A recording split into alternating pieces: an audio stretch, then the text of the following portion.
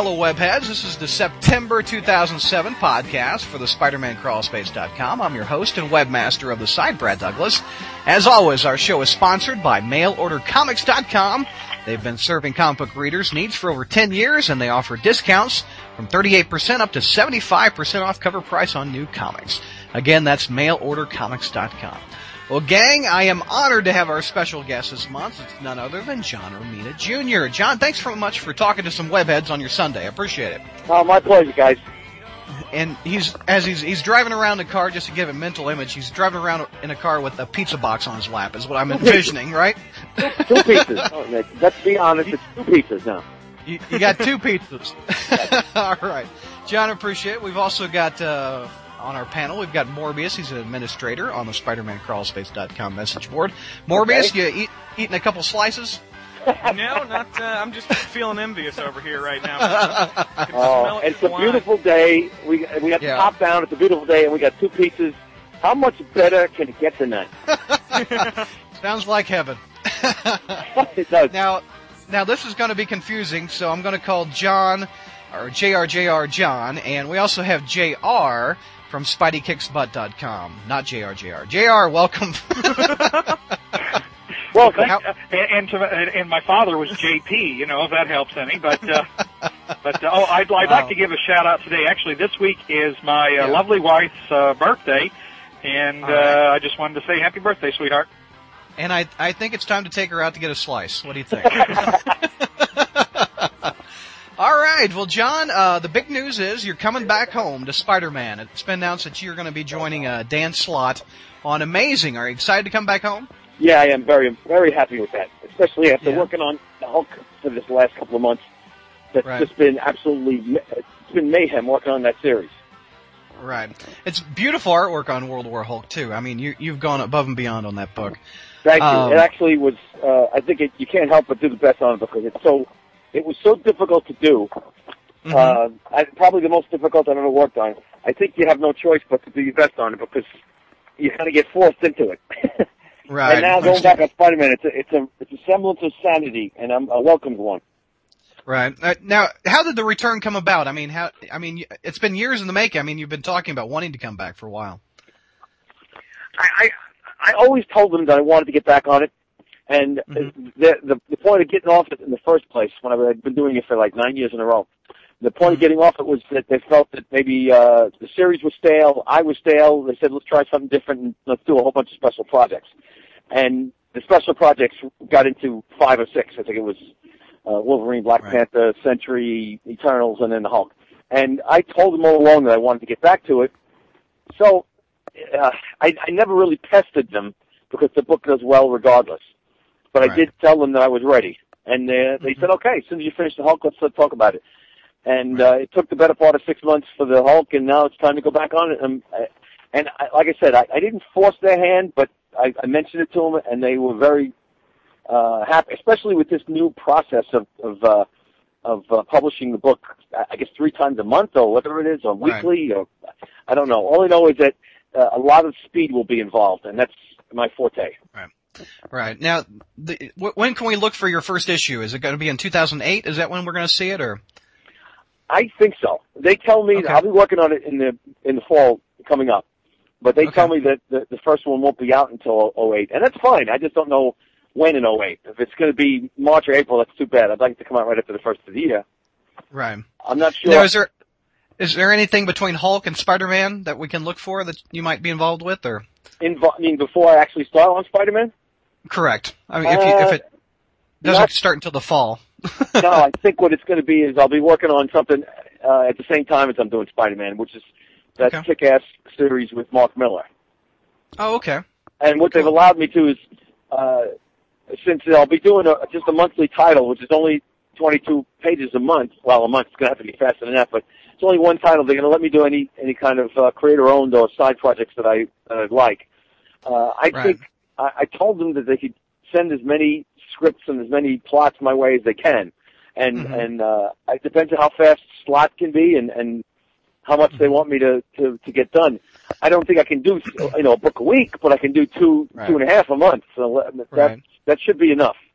Now that Mark Miller book, is that like a creator-owned book? It's called Kick-Ass, is that what it's called? Yeah, it's creator-owned, and it's an R-rated creator-owned. So there's a little bit of concern on Marvel's part about putting out a Mark Miller-esque an R-rated book, but that's what their creator-owned template is for. And they did it. They're letting him do this to make him happy, so he'll re-sign with Marvel, and that's the whole point, is to allow these writers to come up with something that they can sell as a movie and make extra money on the side. It's tickle my rear end with a feather. That's basically what they're doing. See, I love that title, kick ass. If people can ask you what you're doing, you can say, I kick ass. That's right. That's awesome. Mark Miller must have gone to school for advertising, because he knows that that's the kind of thing that gets people's attention. He's brilliant. Number 1 on the charts this month, kick ass. That's right. That's right. And I read the first script, and it's violent, and it's got plenty of adult material, but I get the impression that Marvel's giving me the look of be a little bit discreet. So I have to learn to find a happy medium between Mark and the suits up at Marvel. Okay. Now, coming back to Spider-Man, what brings you back to this character? I mean, you've had a relationship with him probably all your lives, starting with your dad. Yeah, just about. True. In the 70s, 77, I think is when you started. What brings you back to him? Familiarity. I guess it doesn't breed contempt at this juncture, but the character to me is, it's the best overall character in the business as far as I'm concerned. And if I do say so in my unbiased opinion, but I know the character very well. I know how to draw the character. I know how to do it. And there's a comfort zone involved in it. And I think I've had the most fun on that particular character as a monthly title. The short series I've done, the mini series I've done, has always been just that short series, so you don't have to consider the long term. But anytime I've done a long term title, whether it's Daredevil or the Punisher or Spider-Man, the one I enjoyed the most was Spider-Man. Yeah. And I think that's just it, just the fact that I enjoyed it the most. Is it the visual that you like of the character, or the humanity of the character? What is it? I think those are all involved. Most of the miniseries characters I did seem to have a one-trick pony air about them. The Hulk is basically, Hulk smash. Thor is the hammer, and he's got one hand taken by the hammer. So he was limited in all. With Spider-Man and even with Daredevil, per se, you can do many things with the character visually that you couldn't do with other characters. Spider-Man's unlimited. He can climb, run, fly, jump, and it really does allow you to do a lot of different things when you choreograph scenes. With the Hulk, you're limited. With Thor, you're limited. With Sentry, he spent the whole series in a psychiatrist's office. Right. So to me, the easiest thing to do is do Spider-Man, because it allows you to do action in a million different ways. Right. So I think that's what it feels like to me. Now, is your enjoyment of the character diminished a little bit? Because you haven't drawn him much in the black suit. I know in World War Hulk, he's in a black suit a little bit. Do you like drawing all the individual webs, or is it just easier to do a black figure? I actually don't mind the webs. After a certain amount of time, it becomes formulaic, and you get used to it. I guess I'm doing the black costume. I don't know. I don't know if I'm doing the black costume when I start. It's going to be interesting to find out. I'm in the dark. I haven't even seen the first script. I think after one more day, he's in the red suit from every promo I've seen. So you don't have to draw the black suit. I don't really care that much for the black suit, because it's, to me, I get that iconic feel about the red and about the red suit. And it's my favorite also. So it is. Now, does it seem like 30 years has passed since you started drawing the character? Has it flown by? It only when I look at the date, but it does not feel that it has gone really quick. And I'm sitting in the car with my dear friend who knows me from when I first started, and both of us moan about the fact that it's been 30 years since we've both been working, but we don't feel it. We still feel like children. There's been a lot of pizza passed through that 30 years. Yeah, definitely. But this job, this industry really does make you feel like a kid, because you deal with young people all the time. Go to conventions and you talk with kids. And now the only drawback is you talk with parents who used to be kids and grandparents that used to be kids when they were reading the stuff. And that does give you a little pain in the posterior. Now, speaking of kids, I saw that you were up in Canada, and I think you brought your son. I sent you a picture with one of our fans of the site sent. Now, is your son having interest in being an artist at all, like keeping the generation going? Just the average that an 11-year-old kid has. He draws a little bit, draws for school, he doodles, but it doesn't seem to be a passion yet. That could change. He's already gone from being a paleontologist to a marine biologist to a fireman, and now he's kind of up in the air about what he wants to do. He's not sure. Well, he's like every other 11-year-old. He's all over the map. It changes. Awesome. Now, is there any favorite panel or pieces you've drawn over the years of Spider-Man? I mean, is Amazing Spider-Man Annual 11 one of your favorite? Yeah. That was remember your first? No, I don't. I look at that and I cringe. But the thing that I think if I had to pick one thing I'm most proud of, it's the 9/11 issue for all the wrong reasons. But the accomplishment overall, the complete package to me is something that I think maybe in 50 years people will look back upon it because of its parallel to such a horrible time. But with Spider-Man, it's that. And then if I had to choose an overall project artistically, I guess I would say Man Without Fear with Frank Miller. Oh, yeah, that's a good one. But that Spider-Man stuff is definitely the 9/11. It's very touching to me still because people brought it to me in Canada, and they asked me to sign the inside, and it broke me up. I couldn't stand looking at it. It kills me. Yeah, one of my favorite pieces and issues is Amazing 500 with that big 2-page spread of Spider-Man with all the villains. How hard was that one to do? I mean, that one it's very detailed. Yeah, not as bad as you might think because it was just figures. Had there been backgrounds involved, I would have shot somebody. But fortunately, we just figures. And what you do is you start off with a design, throwing a couple of figures here, throwing a couple of figures there. The main figures, the ones that they wanted most prominent. And then you fill in gaps with smaller figures, with the less known figures. And then what you try to do is keep the design consistent with a pleasant design, so to speak. Whereas it's not, you don't have figures that rub up against each other and you can't distinguish between the two. It's a design sense that I got through college and through my father, and it applies to things like that. And you can ask any artist. When you start off with something that is tantamount to a jigsaw puzzle, you have to keep a design consistent. The design makes it clear.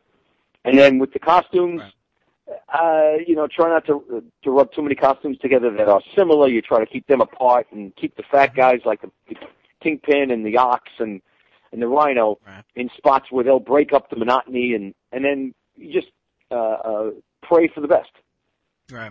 I would have thought that would have been your hardest piece. Is there a piece that we wouldn't often think of that's been the hardest piece for you to draw over the years? Or, the hardest piece I ever drew was the double spread in the beginning of the 9/11 issue. Yeah. I have to relook at that. Is that the one where it's a 2-page where he's looking at the towers? Yeah. Okay, that's the toughest thing I've ever drawn. I have to see that one had a lot of background with it. It had a lot of. It was, more so than the art. It's the subject matter. Mm-hmm. I hate to dwell on that, but it's a very touching point. And drawing that because of the reference that I had wrapped around my office was reference that was changing every day because at that point things were still smoldering and they were still bringing things down to avoid crashes. So as I was drawing it, it was changing, and I had to alter a couple of things to keep up with the times. And by the time it came out and it was published, it was different again. But that was the most difficult thing I've ever drawn because it had to be accurate. Right. Okay. And I have one more question. I'll turn it over to JR for a bit. Do you have a favorite villain to draw and a supporting character that is your favorite of the Spider Universe? Favorite villain it's all within the Spider Universe. Okay. The favorite villain to draw in the Spider Universe would be the Kingpin to me. And this really? Specifically, it's not a visual character, but to me, because it has a realism to it that the other characters don't. I like the realistic characters that can be played into a supernatural realm. So the Kingpin can do a lot of things, hire people, and he's very strong. But the best part of Spider-Man is to balance the supernatural and the crazy with the reality. And there's plenty of supernatural air in Spider-Man. But what you have to do is make sure that there's just the right amount of balance. And I like the realism balanced against the crazy. And to me, the Kingpin is the most fun to draw because he is very realistic. And then from this point, you can do whatever you want with him. He can hire anybody you want. But if it's the craziest of all villains hired by the Kingpin, you can always come back to the Kingpin, and now you're at a desk in a building, and this is realism, and it's very close, and you feel that sense of realism, and Spider-Man can crawl in through the window and still feel relatively realistic before he gets attacked by any villain that the Kingpin. So in my heart, it's that realism that I love.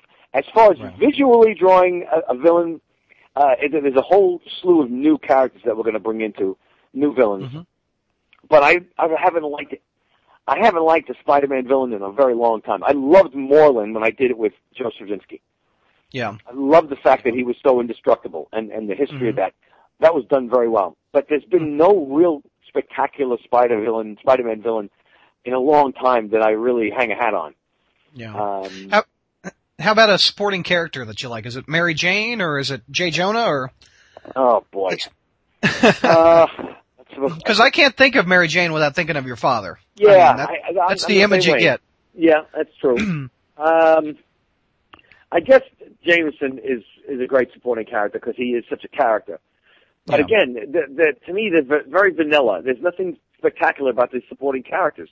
Drawing one, I guess I really like drawing Aunt May because she's an older woman, and it's easy to recognize Aunt May. Mary Jane, you have to draw a beautiful woman all the time. It's a pain in the neck. But again, we go back to Jameson. Jameson's got that very distinctive look. So I guess visually, Jameson too. Yeah. All right. Well, JR, let's turn over to you. What do you have questions for John? Well, we've got a lot of questions from our readers, so I'll just keep it simple with one question. Okay. Weren't you involved in producing a movie some years back? And and is that something that you'd like to maybe spend a little more time doing sometime? Or is this the wrong question to ask? No. It wasn't a porno. Don't worry. I didn't do anything. Although it might have been critiqued as if it was a porno. But I'm trying to connect them. You're delivering pizza, and you say you don't do porno. Oh, very, very good. That's good. That's good. Well, thank you. I thought it was the furniture delivery guys that always get porno. No, the movie that I produced and acted in was a short film based on a true story of a friend of mine who came to America from Australia to become a storyboard artist. And he showed me what he wanted to do and told me we could act in it. And so I dragged up a bunch of money, sold some artwork, and we produced it. And it's called I Just Draw. And we put it through some film festivals, and we still have copies of it. We use it as a resume piece. And the answer to your second question is yes, I would love to get into movies, and I'm working on that right now, trying to get the gray area sold. And I have an opportunity to co-direct it with a Hollywood director named Art Camacho. Yeah. And it's a chance to have that because of what Frank Miller has done and setting that precedent. A lot of interest is in visual and storytelling artists who Hollywood directors feel can tell the story well. Frank's one of them, and I can unashamedly say that my strength is storytelling, and that was the interest in the guys that have seen the gray area. So the answer to your question is, I would love to do that, and since I have a great face for radio, I don't think I want to be in front of a camera. But being behind a camera would be great. And yeah, producing or directing would be a lot of fun, but God knows. As long as I keep my day job, I won't count on Hollywood. See, we don't want to lose you to the artwork, though. If you go into Hollywood, would you still be able to draw like a monthly title? I don't know. Listen, very, very successful people like Frank Miller and Neil Gaiman still are in the comic business. I don't think I'll surpass either one of those two guys. So you'll know I'll still be paying the electric bill with Marvel. The electric bill brought to you by Marvel Comics. There you go. That's awesome. Brought to you, thank God, by Marvel Comics. JR, you have anything else for him? No, that'll be it. Okay. I thought for sure JR was going to ask you about the hunk of the month back in the 80s. All right. I knew this was happening. I knew this was coming. Both of you guys, I want you both to be careful starting your car in the morning just because of that comment. Listen, let me settle this story once and for all. Put an end to it. It was a practical joke played on me very well, I might add, by Jim Shooter. and Yeah. Bob Layton. Okay, I said it. Let's do this tongue in cheek. Don't as long as we joke around about it, ha. Apparently, there was a bunch of girls that were fans of the comics industry that said there was a bunch of young artists that they felt were easy on the eyes. Okay, I happen to have been part of that group of guys. I thought. Turns out it was BS, and they played me, and it was great. I laughed. But had I known 25 years later we'd still be getting my hump busted over this, I would go back to Shooter and Layton and I'd get them both. But I don't mind it. I have been told that I passed the baton on to another young artist. I forgot his name, and that's cool. But it still gets put up in my face. That's I mean, who remembers a little blurb in a bullpen bulletin 25 years later? Apparently a lot of people, because those comics... I couldn't tell you any of the Marvel Age stuff, that magazine. I couldn't tell you any of the other bulletins. But I remember as a kid, you were the hunk of the month. If I was ashamed completely, I wouldn't be able to speak about it. I'm not ashamed as much as I'm a little bit chagrined. And at this point, I've had my balls busted enough that it doesn't hurt anymore. That's classic. Now, I have one thing to add. Yes, sir. Tomorrow night, Monday Night Football, ESPN. I was filmed this week drawing Wolverine over one of the Philadelphia Eagle characters. Oh, cool. A guy named Brian Dawkins, who's a Pro Bowl player who loves the character Wolverine. So they have applied the two, and the pregame show on the Monday Night Football broadcast has a film clip of me drawing Wolverine. And they're going to combine it, and I thought it was kind of cool. So I'll be on Monday Night Football. I won't be interviewed, but I'm going to be on Monday Night Football, the pregame show. Set your clocks for ESPN, right? ESPN. I don't know what. I think the pregame show starts at 7 or 7:30 East Coast time. Okay, cool. All right, Morbius, you got some questions for John? Yeah, I've just got two quick ones. Okay. First, I know I've seen and heard in a lot of interviews with you about your influences from when you were younger, when you were starting, like, your father and people from that era. But Right. I'm wondering what current new young artists that are working in the industry right now are you really a fan of, and do you see them influencing your work at all as it evolves? That's an excellent question and very appropriate, because I'm a fan of several different artists. Laniel Yu and David Finch and Brian Hitch, I believe. Those three guys, I get their books and I keep them near my desk, and I look at what they do.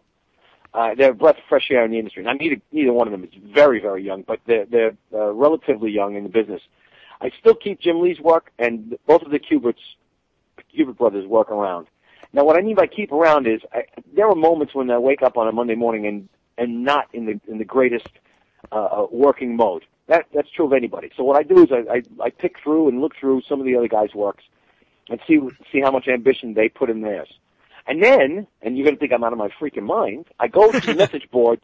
I have people send me links to all of my critics, not all of them, but the people that hate my stuff. And I read the poison that is emailed to the message boards, and it inspires me. So between the young guys the young studs that are really, really good, and the bananas that hate my guts online, it gets me in the mood to work. And if that doesn't work, I open up my mortgage payment bills every month, and that gets me. And the electric bill. That's the electric bill, and that really inspires me. But Finch, Hitch, and Laniel Yu, I'm big fans of. There's guys like Mignola and Baccialo that I think are geniuses, along with Jim Lee and the Kubert boys. But those guys are relatively close to my age, and I've seen a lot of their work. But those three other guys, I look at as fresh young artists, so to speak, and I pay attention to how much passion and effort they put in, especially guys like Hitch, who is a maniac when it comes to backgrounds, just fills it up, and he's just brilliant. So I pay attention to those three guys. Yeah, that's a great question, though. Excellent question. Well, thank you. My other question is just way off topic and just something for fun. On this podcast every month, at the end, we all give our recommendations for things we're enjoying in other media, like, TV and movies and stuff. So just give your recommendations. What are you enjoying in other entertainment media right now? Curb Your Enthusiasm, number one. Larry David just makes me weak. Makes me crack up. I did not like The Sopranos. And not Really? because I'm of Italian heritage. I just thought that it was too serialized, too soap opera-esque, and it looked like they forced violence and sex into it to make it separate from the average soap opera. So I didn't enjoy The Sopranos. I enjoyed Entourage, and I really enjoyed the comedy of Larry David.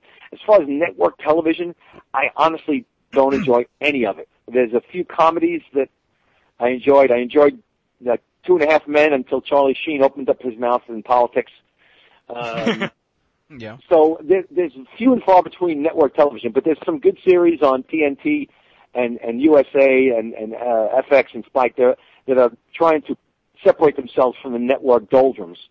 There's The Closer and a couple others that I enjoy. The Shield is another one. I just recently got into The Shield through DVDs. That's a great show. And that and The Wire. I also forgot about The Wire. So it looks like network television, and I don't see eye to eye, and I don't watch a lot of network television because I think it's so formulaic that it's, no matter what they try, they drive me nuts because I think the prototypical annoyance to me is Lost. It's so convoluted, and it's soap opera, and I gag on soap operas, and they add more to them, and adding less comedies and more soap operas. So those series that I mentioned are the ones that I enjoy the most, and I try to watch as many movies as I can. It's the Gilligan's Island soap opera. Absolutely, that's exactly what it is. You're right. Yeah. You're right. More anything else for John? No, that's all I've got. Thanks for answering those. We've got 3 pages on our message board that are fans of John and have some questions for him. The first one is Wombat909. He's from the United Kingdom, and he says, "Do you think the idea for Amazing to go 3 times a month is a good idea? Is it a good idea for it to go 3 times a month? What's your thoughts on that?" I'm going to reserve judgment on that because I want to see. Every time they try something drastic like that, killing off Aunt May, killing off this guy. I understand the point behind it. I reserve judgment to see how it does. That's a good question. I don't know for sure. There's been success publishing in that manner. I think with DC, was it 52? From DC, yeah. So we'll see. Steve Wacker is the editor on the book. I think he has an up-close and personal experience with that. I will reserve judgment to see how that does. I'm curious myself. I'm a little bit put off that I'm not only working on Amazing, but my ego's a human size. It doesn't bother me all that much. Will it be a challenge to put out 3 books a month? I mean, for you, drawing them? Yeah, but not yes, 3 yes, 2 no, but 3 yes, and I think what they're going to do is run in I guess in a pattern where the artist will run a 6-part series, then they'll fill in another. I think they're going to go by how quickly each artist runs. Now I can probably outspeed the other guys, but we'll see. I think if I put out 18 issues a year, I don't know how many they would publish or consecutively. I don't know. 18 a year is, along with some side projects, is probably what I can do. If I just did Spider-Man solely, I can do 24 issues a year. But would they put out 2 every month? I don't know. We'll see. Right. And Wombat also asks about the relationship with your father. Is he your biggest fan? He's my biggest fan. I'm his biggest fan. He's my hero. I don't know any other way to put it, but he's my hero. He's the greatest man I ever met in my life. Yeah. And Jano42 from Arizona, he says, was your dad the one to influence you to become a comic book artist, was it another source? Primarily my father. And I say primarily because it wasn't 100%. He was against me being a comic book artist, but he didn't mind me being an artist, per se. However, if he had not been one, I don't know I would have been one. Right. And he also asked, what was it like breaking into the business when your dad had such a huge reputation as an artist himself? It was a rough go. I was not treated very well. It worked against me, and yet I benefited from it because it made me a lot tougher than most people think. I still hear stories, in retrospect, about people claiming that I got a break because my father was in the business. And these are people that I worked with, that knew me. And I'd like to grab them by the Adam's apple and say, are you out of your flipping mind? Did you just sit around and watch me get mistreated? Yeah. I honestly heard the story 3 days ago, secondhand from a friend of this other person, that Chuck, he got a break, but boy, he did well when he got in. That's not true. I didn't get a break. It worked against me. It worked against me in the beginning, but it was over the long haul. It made me a better artist and a more professional artist. That's for sure. I mean, I was just going to ask that. Did it make you have to work harder to get out from underneath the Romita name?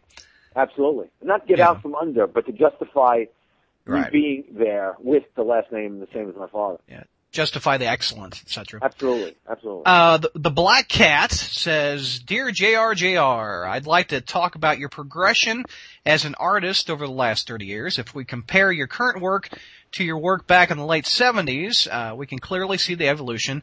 What would you say were the influences or decisions you made to form your style? Also, were you a natural or an didact? It looks like didact? Very, very good question. The progression was not a concerted effort style-wise. I think I've always made this comment about having a deadline style, that whatever came out on time was what it was. Mm-hmm. But I never really made a concerted effort to look like anybody in particular, because when I first started, I was influenced by the Kirby Buscema Romita trio. And it looked that way in my head, it never came out that way out of my hand. So whatever came out of me on time that would pay the bills was what it was. When I was conscious of how good my fellow artists were, it didn't make me want to draw like them. It made me want to be a better artist. So progression and improvement-wise was something that happened because it had to happen. It's kind of like playing the piano. You play the piano every day, you've got to get better. You can't not get better. And if you play it 12 hours a day, you've got to get better. So that's where the improvement happened. And I think the improvement controlled the style. As I got to be a better artist and was more control of the tools that artists have, so to speak, the ability. And then my style became what it is just because I could draw things better. And I like I said, again, I don't even feel like there's a style per se. The boxy, harder-edged style that I'm accused of having was an attempt to be more weight conscious of characters. I was probably reading a couple of Kirby issues and reading interviews where he said he tried to show a three-dimensional side to all of the figures to give them weight and power. And I probably got a little carried away in a few of my issues with the sharp edge and the stylistic look. That might have been the only time I was making a concerted effort at style, but it was more to give characters weight and power and passion. And I think that may have carried over. So that was the only progression style-wise. The ability progressed because I just got older and I got better out of sheer repetition. Right. And that's about it.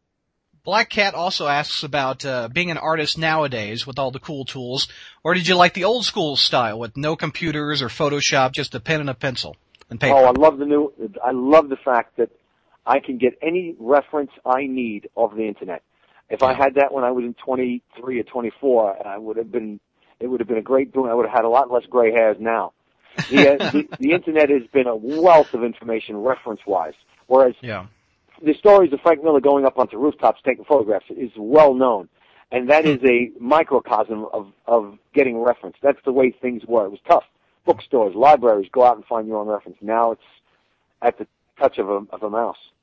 Yeah, and the Black Cat is obviously a fan of Felicia Hardy and the Black Cat. What's your take on the character? What's your vision of her these days? What do you think of her? It's a good character. It's a great character to throw in as a red herring, and I don't know how they're going to apply her to this new run of Spider-Man, but it's a great idea. I don't visually the character is okay, but I think it's handled well by the writer. I think, which is true of any character. The writing is that's the key to success. So the dumbest or the best of characters is only as good as the writer. Right. And she wants to know if you're ever coming to WonderCon. I don't know where WonderCon is, but is that the one in San Francisco or the one in Florida? I'm not sure. I bet you it's in San Francisco. I think she's on the West Coast. I haven't been there in a couple of years. They haven't invited me. I'd like to, but at this point, the schedule is such that it's really hard to get away. My wife and I have had to turn down 3 of the most exotic locations in the world: France, Spain, Australia. Oh, man.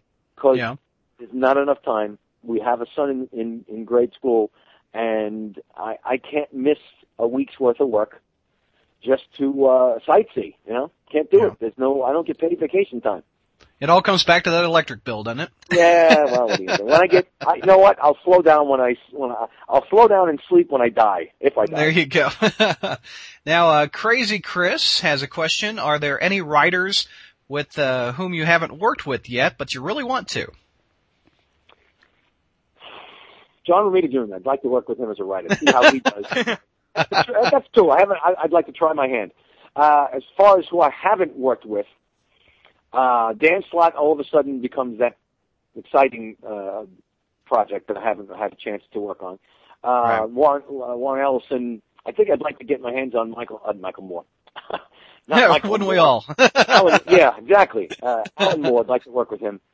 Yeah. I've worked with Gaiman and I've worked with Frank Miller and John Byrne. I've had real good luck. But I guess Harlan Ellison, Warren Ellis.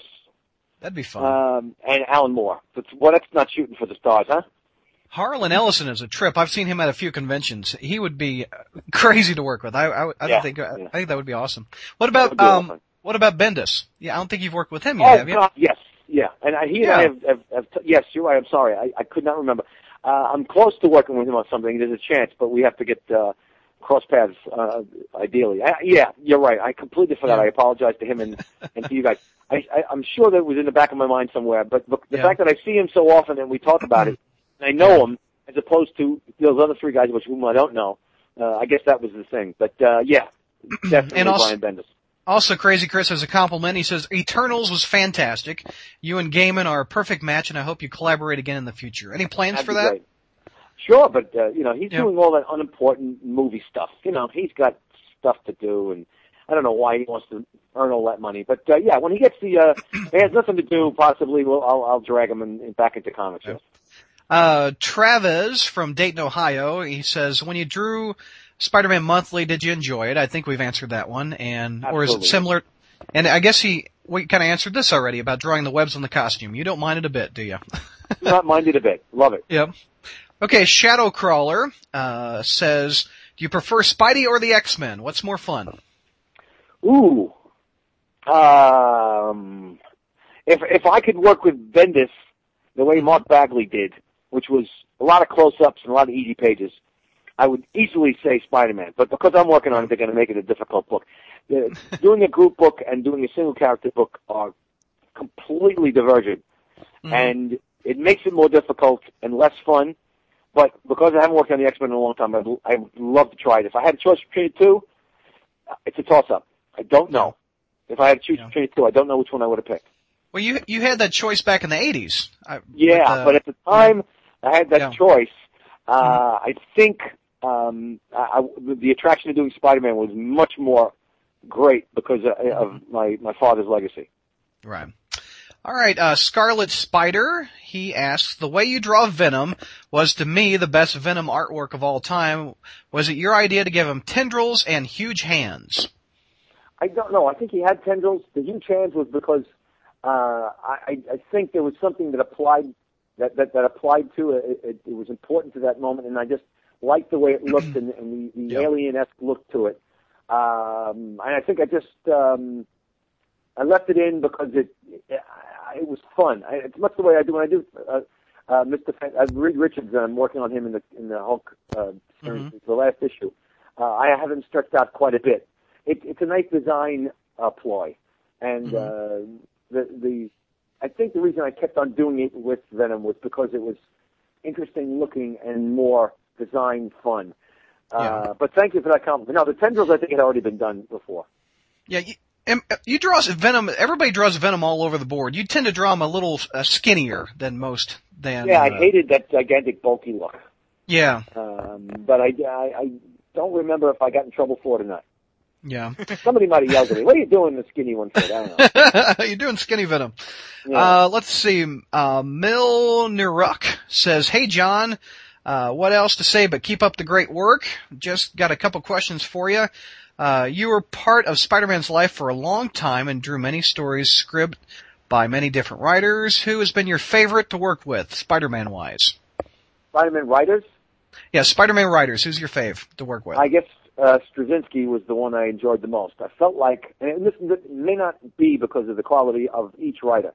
I think I was more prepared to do Spider-Man at that juncture in my life than I was before. Now, working with Slott might be even more fun because I think I'm a better artist than I was when I worked on it with Straczynski. So it's a self-effacing, not self-effacing, actually, a self-serving comment. But I think Straczynski because it was such a successful part of that character. One of my all-time favorite writers is Peter David, and I would love to have, because you're one of my favorite Spider-Man writers. Has there been any contact, you and Peter David, possibly teaming up at all? Yeah, it's the same thing as with Brian Bendis. We run into each other and always say, let's do something together, and you never get the chance. Peter David's another brilliant writer that I would love to work with. So thank you for reminding me. You are the smartest part of my conversation right now. Collect them all. The writers John wants to work with. Crazy Chris says, are there any character designs you're especially proud of? Humana.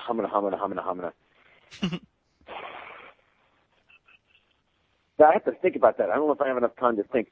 I guess. Oh, damn. I can't think of them. And when it comes to Spider-Man, you mean? You can open it up however much you want. It can be Spider-Man or anything. Oh, man. I Shotgun, the character Shotgun, and Blackheart. Oh, Shotgun. I created Blackheart. Even though Blackheart appeared in that brilliant movie, Ghost Rider, I really enjoyed the Blackheart character design I did in Daredevil, and Shotgun, which I consider my two favorite characters overall that I've created. Now, were you being sarcastic? Did you not like Ghost Rider, the movie? It was okay. I speak mumble. That would be no. I was disappointed in it, but I'm looking forward to Iron Man big time. Oh, that trailer looks incredible. Yeah, it did. I look forward to that. Yeah, I was a little disappointed in Ghost Rider, but I'm a big fan of Cage, so I did enjoy his part in it. And he got a little bit corny, and I wish the director had held him back a little bit. And I thought some of the visuals were pretty cool. Yeah. Wombat, from the United Kingdom, he says, here comes the Generic's Clone Saga question. He says, you were an artist during one of the biggest Spider-Man periods in history, the Clone Saga. What do you think of that storyline? Did it go on for too long? Do you think it should have never existed? And what were your least favorite and favorite parts of it? Clone Saga, what do you think? I think it did go on a little bit too long. I think it was a great idea to begin with. That got stressed out too long. And I think they should have kept Ben Reilly around in some respect as a character, a wilder version of Spider-Man. I think there could have been something done with that, a Wolverine version of Spider-Man, so to speak, the wildest. And I think it could have been done right. I mean, we tried something called Dusk, which is a shadowy version of Spider-Man. So I think killing him off, so to speak, was a mistake. And I think the clone trick has passed. However, in retrospect, it could have been done better at the end. But I do appreciate the attempt. I think it was a good idea. That probably got stretched out too long. And I think that's pretty much all I have to say about it. I was involved in it, but not enough to really have control of anything at all other than the demise. Did you have a least favorite part of it? I mean, did you start noticing at a certain point in the story the wheels started falling off? I don't know if it affected me per se when I was working on it. There were so many ancillary and side projects, titles that got affected by it worse. No, I don't really have a sour taste in my mouth about that. Not at all. Okay. Spider-Mania says, can I have your autograph? Yes, absolutely. Sure. Just slide the book underneath the window here and then. There you go. Also, if you could be any superhero, who would it be? If I could be any superhero, you want to hear? All right, I'm going to bring politics into this. I would like to be I'd like to be a Superman for 1 week. Yeah. And I would grab every asshole in the world and crush them. And I'm talking about I would be in Afghanistan in a second. And I would be in Pakistan, Afghanistan. I swear to God, I would be it's politically. I would be grabbing every wacko and just snapping his neck. That's awesome. And then you could make it to WonderCon at the end of the week. Yeah, that's the truth. Tie it all in. 1 week. Give There me you 1 week as a Superman, and that's exactly what I would do. That's awesome. As long as you don't have to draw yourself. That's right. Exactly. Spidercraft from Michigan says, John, first of all, I've been loving all of your work, every single thing you've ever done. Now, I was wondering, what's your opinion? I know a similar question was asked earlier, but this is a little bit different. On Black Cat in general and her relationship with Peter. And if you were to draw her recently, would you do her in your own image for her in your own design for her costume, or would you stick with the Dodson design? What do you think of Black Cat hooking up with Peter? I think, like I said before, it's a good character, and like I said, it depends on the writer. The costume design, I think if we changed Spider-Man's costume, we could change the Black Cat's costume.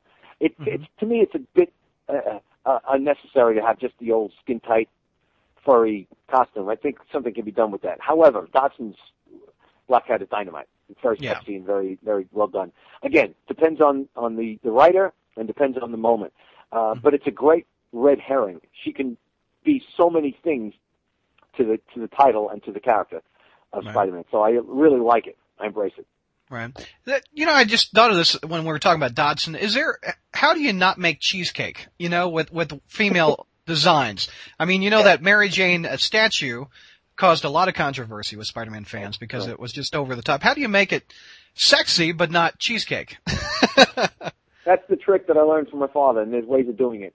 I liken a lot of artists, I liken them to the kids that go in, the high school or college kids that go into the toilet and sit in the stalls and draw dirty pictures on the walls. And then they run out and get away with it. It's the same thing. It's almost as if if you push the envelope and you draw, nipples or cracks or revealing moments that, see, look, I can do this. Look, I can draw how sexy I am. It's not important. Sexy to me is not a completely naked woman. Sexy is almost a naked woman.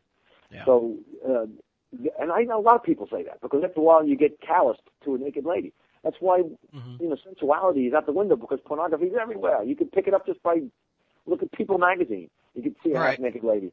It's HBO, any radio show. So the point is, now, when it's so easy to see erotica, try to be discreet about it. And I think the trick is to be discreet and show sensuality without showing too much cleavage. Right. But there are so many great artists that can draw the human figure and the female figure without selling out and getting carried away. But they feel compelled to show every bodily function and crack and curve in the female anatomy. It's not necessary.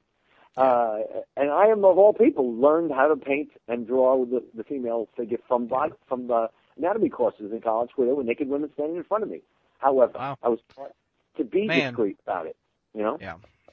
Spidercraft also asks, do you prefer drawing Venom or Carnage? Have you ever drawn Carnage? I'm not sure if you have. In that double spread in the 500. Oh, yeah. That's right. I actually hate both characters. Really? I don't like either one. But a Venom mostly, I guess the one I would most like to draw. Okay.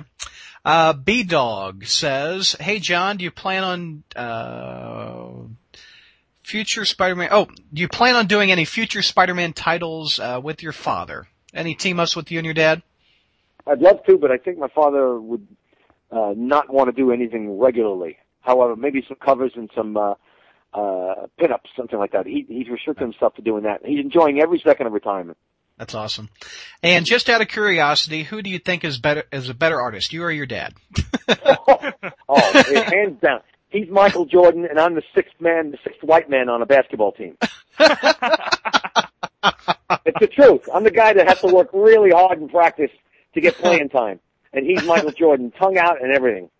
Yeah. Dono Mark, not Dynamite, if you're a Good Times fan. He's from the Arkham Asylum. Okay. I guess that's not a real United States city. He says, JR, you penciled the return of the Spider Marriage. What's your take? Are your feelings towards Peter and MJ kind of like Joe Quesada's, or do you support the marriage? What do you think? I'm going to have to pass judgment on that because I can't say what I'm going to do I actually know what I'm going to do. I was given the Bible, quote unquote, of the upcoming string of series, and I know some stuff that I can't reveal. Okay. So there's a non-answer for you. Okay. We'll find out in a few months, is the answer. Yes, you will. Yes, you will. And whose idea was it to do a commemorative issue of you and your art that came out a couple months ago? I don't know, but if I find him, I'm going to break his legs. Oh, how embarrassing. I would have just given me a bonus. Don't do that. Don't embarrass me. Just give me a cash bonus. That was, I don't know. a nice I think honor. they might have been Dan Buckley. Very flattering, but a little bit embarrassing. Yeah. And what did you think of the intro your dad wrote in the beginning of it? I thought that was very sweet. It was. And the fact that he did the artwork on the cover was great. That it's very touching. Very, very flattering, very touching. Let's see. Robert Reynolds, he says, "Hey, JR, I talked to you a while about the Spider-Man balloon and his campaign to bring it back to the Macy's Thanksgiving Day Parade." Yeah, he gave me his card once. Yes, I that's awesome. What do you think of helping him out? Do you think the Spider-Man balloon ought to be in the parade again? Absolutely, and I would do anything. And even my father's eyebrows raised when he heard that. I would do anything to get it back in the Macy's Day Parade. Yeah. But I think the owner of the company may not want to spend that kind of cash on it. I love that balloon. I remember getting up in the 80s and watching that on Thanksgiving morning. I can't believe they got rid of it. Yeah. I'm the same way.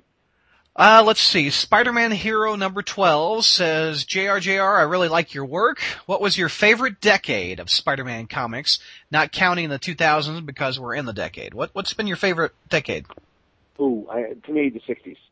Yeah. Because of watching it as a young, impressionable young kid. And watching it done with Stan and my father, to me, was the best. Can't be beat. Yeah. And talk a bit about at what age did you start wanting to draw Spider-Man? To draw Spider-Man? Mm-hmm. The minute my father started drawing the character, I wanted to. Right away. Even before he was doing the title, he was working on it with when he was doing Daredevil. He did Spider-Man and Daredevil, and he had a knack for it then. So that really hit me in the head. Yeah. I mean, that's got to be, your dad's your hero when you grow up. It just must be even cooler to watch him creating comic books when you're a kid. I just can't imagine what that would be like. It really is and was and still is. It's still a kick. It really is very special. And this next poster is We Are Venom, and he says, what advice would you give for young artists who want to get into the comic book field? And how do you get recognized by Marvel? You have to be very, very patient, very persistent. And to be recognized by Marvel, it might be a little bit of talent and a little bit of persistent. I can't really describe it other than talent is one thing. If you're good, you're good. If you're fantastic, there's the way.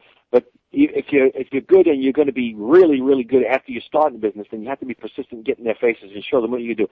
They'll see your talent for what it is. There's a lot of good eyes in the industry that can, and at Marvel, they'll be able to know. But you have to be persistent, and that's basically it. You got to get in their faces, meet them at conventions, send your stuff, constantly send the stuff up there, send letters, send emails. Don't worry about being a pest. Yeah. He also asked, do you feel you've grown as a comic book artist since you first started? Oh my God, yes. I've grown as an artist, let alone a comic book artist. Yes, absolutely. What do you, when you look back at your older stuff, I mean, can you look at it, or, I mean, do you just notice the flaws, or do you I can see where I learned here. What's it like to look at that old annual number 11? Oh my God. Well, no, the annual number 11 is, I chuckle at, because that's, it's almost like asking an actor, do you regret having done that softcore porno movie when you had no money, So I chuckle at it, and I'm not ashamed of it. It is what it is, but it's the stuff I did subsequently where I was supposed to have gotten better, and I still see stuff that, ooh, my God, what did I do there? Oh, look at that eyeball, that was big. Yeah, of course, I still cringe. I cringe about stuff I did last week, and oh God, look what I forgot there. But that's, to me, is being able to look at your own stuff and know the faults and improve on them. That's why I love reading the critiques from some of these venomous fans, because some of them have points. They just don't know how to apply it with decency. And there's a lot of etiquette people need to learn online. I mean, there's a way to tell somebody how to give a compliment or a criticism and do it nice. But I love the compliments, and I read the compliments when they're sent to me. It's just I have to pay attention. If you remember the Godfather, keep your friends close, but keep your enemies closer. Right. It applies to this. Keep your compliments close, but keep the critiques closer, because they might make sense someday. Yeah. Irish Lad writes from Ireland. He says he's a big Irish hello to probably my favorite artist of all time. If J.R.J.R. illustrated the phone book, I'd read it, if that makes any sense. He says, I've got a... Oh, go ahead. No, I was going to say, tell the man he has impeccable taste in artists, by the way. and you're up to the letter C in the phone book. He's got a lot of questions. He said, some may have already been written, but in terms of a newbie writer, what do you think the biggest mistakes a new writer does in trying to break into the business in terms of their visual sense? I think the biggest problem a writer would have, regardless of whether they're new or not, but new to the business, I would say, is the multiple action panel and the lack of understanding of pacing and storytelling. Mm-hmm. That's why scripts are a problem sometimes, because they don't allow the artist to tell the story properly. Sometimes writers are brilliant without knowing how to tell a story. Right. And the problem is pacing and realizing you cannot have animated panels. Each panel is a stop action moment, and you're restricted to the amount of action you can have going on at the same time. And he also asked, how should a writer think visually so he can give the artist a script or a plot breakdown that can actually be drawn? It's more of a plot, I prefer, because it allows the artist. Then, once the artist has given the writer what is in his mind visually, then the writer should adapt the dialogue according to the artwork. Okay. That to me is the ideal way. And if the writer needs to throw in some dialogue to effectuate some sort of expressions, that's fine. But don't restrict the artist with really tight storytelling and pacing if you're not really a great visual writer. Now, guys like Frank Miller, John Byrne, and especially Neil Gaiman, who is not an artist but has a great knack for visuals, those are people you bow to and say, okay, you're the king, I'll do what you say. But even with those guys, they altered their dialogue according to my artwork, which was wonderful, great collaboration. And if Gaiman can bend, then an up-and-coming writer should be able to do the same thing. Venom 65437 from Fort Myers, Florida. He says, hey, Mr. one of my all-time favorite artists of all time. I love your art, and I love that you always get your work done on time. And I'm happy as a pig in shit that you're finally coming back. Oh, wow. I appreciate the compliment. I think that's a compliment. Pig in shit. There you go. Anyways. No, I appreciate the comment about being on time. I'm not 100%, but I work my ass off to make sure I am. And he says, anyway, as someone who has done a lot of work on Spidey, what's been your favorite Spider-Man run you've done and why?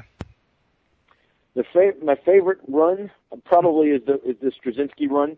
Mm-hmm. And again, I explained before, it's because I was in better control of my work then than I was when I first started. And again, I reserve judgment on that comment because it might change as I do it with Slott. I'm looking forward to how the book comes out while I'm doing it, especially with Klaus. Now you've had, what's it been? Has it been 3 runs? Because you had the 80s, and then you had the Peter Parker Spider-Man like in the 90s, and then Amazing in the 2000s. So this will be the 4th time for the character, I think? I think this will be the 5th time, because there was a short run in the early 90s with Vinnie Coletta inked me. I did a couple of issues then, but that was very brief. So I'd say it'll be 5 total, but really 4 with an extended run. Yeah. And what do you think of the Spider-Man movies, Venom asks? Enjoyed all of them. How do you rank them? What's your favorite to the least favorite? Second was my favorite. The first was second, and the third was third. Yeah. It's probably because you don't like Venom. If I had to guess, is why third. Yeah. But it was more or less, I saw it with my father, and the both of us were discussing what we would have done differently, and I think eliminating that scene where Peter Parker gets down with John Travolta was made me cringe in my seat. That had nothing to do with Venom. It had to do with Sam Raimi, and I think he really blew it with that moment. But then again, the guy from Montana isn't familiar with the character. Probably thought it was a great moment. I thought it was cringing worthy. Yeah. Okay, Venom's last question says, what is one book that you've never done that you'd like to, and who would you like to see write it?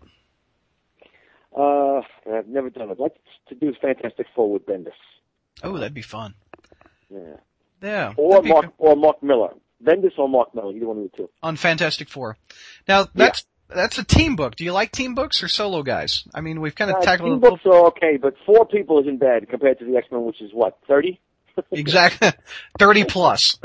Yeah, I think I'd like to try the Fantastic Four. Really Yeah. loved drawing the Thing, and Kirby's version of the Thing is what I like. But that's a title. Then again, there's also Fantastic Four, Captain America, which I haven't done monthly, which I'd like to try. That cover, that Captain Fallen Hero, whatever that book was, that was really good. Fallen Sun, right? Fallen Sun, that's right. Wait, I just realized, thank you. I just realized the one that I actually beat out, that beats out those first 2 I mentioned, Doctor Strange with Neil Gaiman. Oh, that'd be fun. There it is. That's the one I want to do. Dude, that would be a #1 book every month.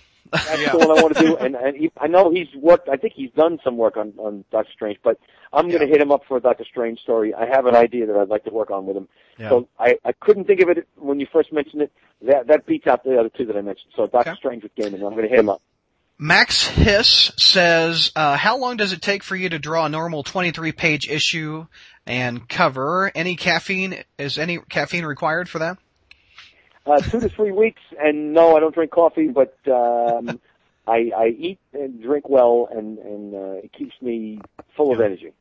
He also liked to hear about your innovation when creating and drawing sci-fi implements like spaceships and weapons, like in the Eternals, where the setting is a new world altogether, and what is the most difficult part of drawing those type of comics? Excessive amounts of tequila is what helps with design. That, and then some Jack Kirby reference, and a trick that I learned from Jack Kirby was if you have problems designing any landscape or machinery, use letters of the alphabet and base the work around that shape. Really? That's kind of neat. Yeah. Never heard of that. Yeah. He also thank you for doing the podcast, and you're a big inspiration and a favorite to all comic fans. So that's from Max. Thank you. And guys, are we running low on time? Because actually my battery's getting low on my cell phone here. Oh, okay. I didn't know how much time we were supposed to do to begin with. How much time do we have left?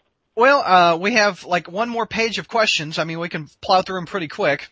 Okay, if I start to get a beeping on the phone, I'll let you know. Okay, and then we'll wrap it up. There we go. All right. Okay, and Dead Meat from Texas says, I'm not worthy, and that's all he wrote. Oh, man. All right. Flint right, Marco. I appreciate that. Flint Marco says, what do you think about the changes on Spider-Man, like the unmasking, the marriage going south, Spider-Man being an outlaw? What do you think of all the changes on him? We'll see. I'm right now, again, I'll reserve judgment because I want to see how my run and the other runs alongside of it affect the character. Right now, I'll reserve judgment. I'm looking forward to it because I like them trying to shake things up. When there's a character possibly in the doldrums, even the character's quality as Spider-Man, then you try to shake things up. And I think that they've done that, and now we'll see where we can go with it. And something will cause it to be spectacular again. Yeah. One of the changes, one of the alterations. Let's see what happens. So I'll reserve. And Flint asked, what was it like working with Stan Lee in the last Fantastic Four story? To me, that was I reached the pinnacle because I got a chance to work with the guy that I idolized as a writer, idolized coming into the business, and he had worked with Kirby and my father in December. Yeah. Got that chance, and he's such a nice guy, and he treats my family well, and he's I still think he's a brilliant writer, and I loved every second of it, especially that he wrote dialogue according to the artwork, the old Marvel plot dialogue way. It was his idea to do it that way, and I gave him the artwork with notes on it, and he wrote dialogue according to my artwork. There's no greater honor than that. Yeah. Webhead623 from Austin, Texas says, do you own any Spider-Man toys, and what's some of your favorites you got lying around?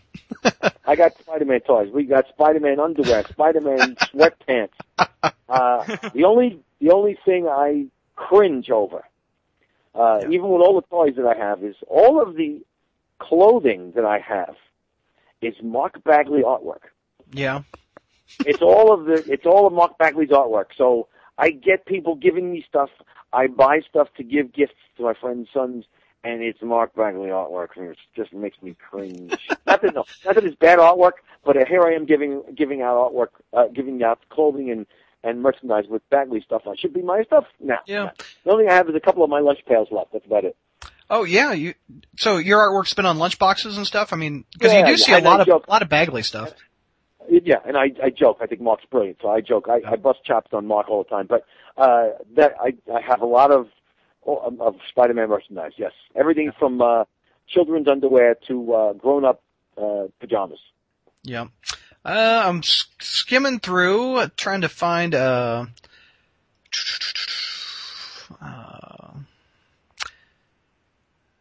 let's see. And F and Spider-Man says, "Didn't you work on a Dazzler title one time?" I don't know. I did. I became the guy that designed it. Yes, I did a couple of issues of Dazzler. Yes. Oh, okay. Man. All right. Yeah, wow, boy, oh, boy. That was pre-Halloween. Grown. All right, last question is from Spidey Dude. He's a normal panelist on the show, but he had to work today, so we're going to ask his questions. Okay. Your work evolved, or do you prefer the Marvel style of comics or a full detailed plot? What's the Marvel style as opposed to the full detailed plot? I don't know.